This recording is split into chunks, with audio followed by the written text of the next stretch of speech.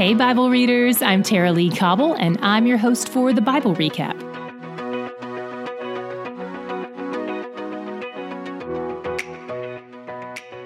Welcome to our August Reflections and Corrections episode. Let's start with the reflections. We just finished our 29th book of the Bible, and we're currently working our way through two others. So let's get the 30,000-foot view on where we are in the chronological timeline of the Bible's overall meta-narrative. The Bible is one unified story. Way back in Genesis, God set out to build a relationship with one particular family, but things go terribly wrong when they fracture the relationship through sin. But their sin doesn't surprise God. He already had a plan in place to restore this relationship even before it was broken, and He continues working out that plan immediately, undeterred and unhindered by their rebellion. He sets apart a man named Abraham to be the patriarch of the family God calls the Israelites. They're a bunch of sinners, just like all of us. God blesses them despite their sin, but sin still has its consequences. One of the long storylines of consequence is of the 400 years they spent enslaved in Egypt. God sends a man named Moses to demonstrate his power to the Egyptian ruler, who reluctantly agrees to let the Israelite slaves go.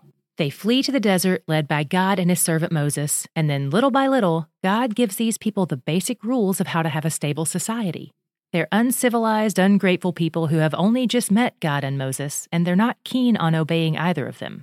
But in the midst of their sin and stubbornness, God knows that what their hearts need is Him. So He sets up camp among them in the desert. More than anything, He wants them to remember who He is to them, the God who rescued them out of slavery. But they keep forgetting, and every time they forget, they either get fearful and disobey, or they get prideful and disobey. 40 years after He rescues them from Egypt, God raises up a new leader, Joshua, to lead them into the Promised Land, and commands them to eradicate their enemies who live there, the Canaanites. But this new life of luxury and ease makes them forget God, so they never fully conquer the land completely. There are still pockets of Canaanites all around. God has warned them repeatedly that if they don't drive out the Canaanites, they'll become a snare and lead them away into apostasy, and that's exactly what happens. God raises up military leaders, or judges, to drive out the enemies who are leading them astray. But this doesn't deal with the problem of their hearts leading them astray.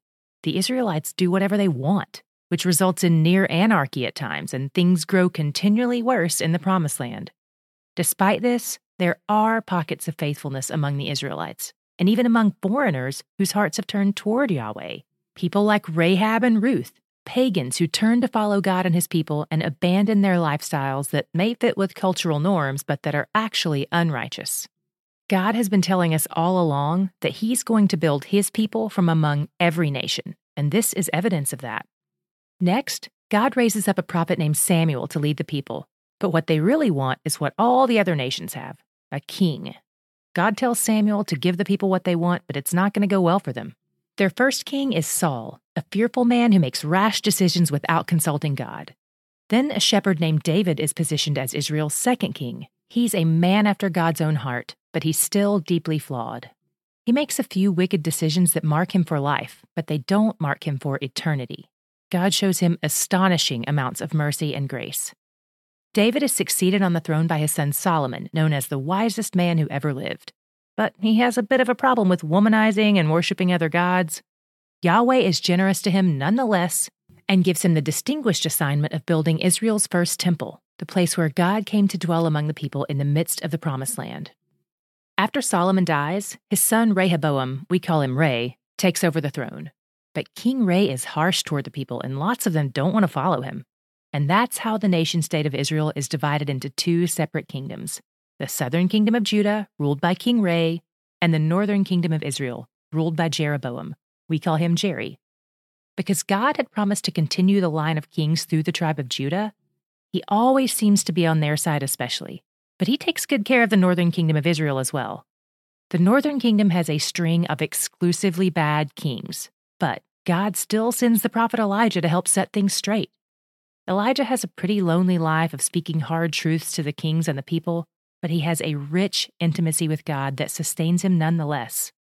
Over the 350-ish years of the divided kingdom, God sends several prophets to warn both northern Israel and southern Judah about what's going to happen.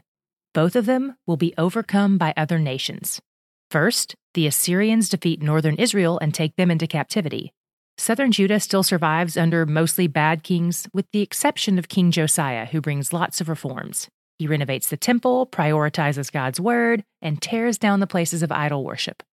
But the 4 kings after him turn away from Yahweh and eventually fall under siege by the Babylonians, just like God's prophets have been saying all along. When Jerusalem eventually falls to Babylon, some people try to stay behind and are killed, while others are carried off into exile. But God promises them that there's a timeline on this exile. He'll bring them back to the land in 70 years. Not only that, but he will punish the enemies who are oppressing them. They will be judged for their sins too.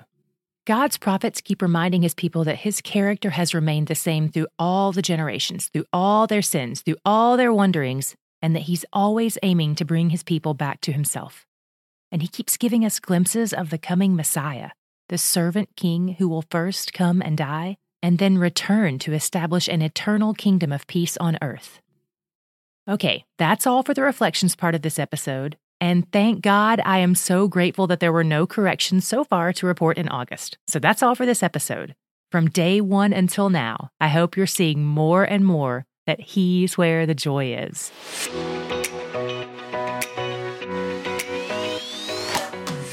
The Bible Recap is brought to you by D Group, discipleship and Bible study groups that meet in homes and churches around the world each week.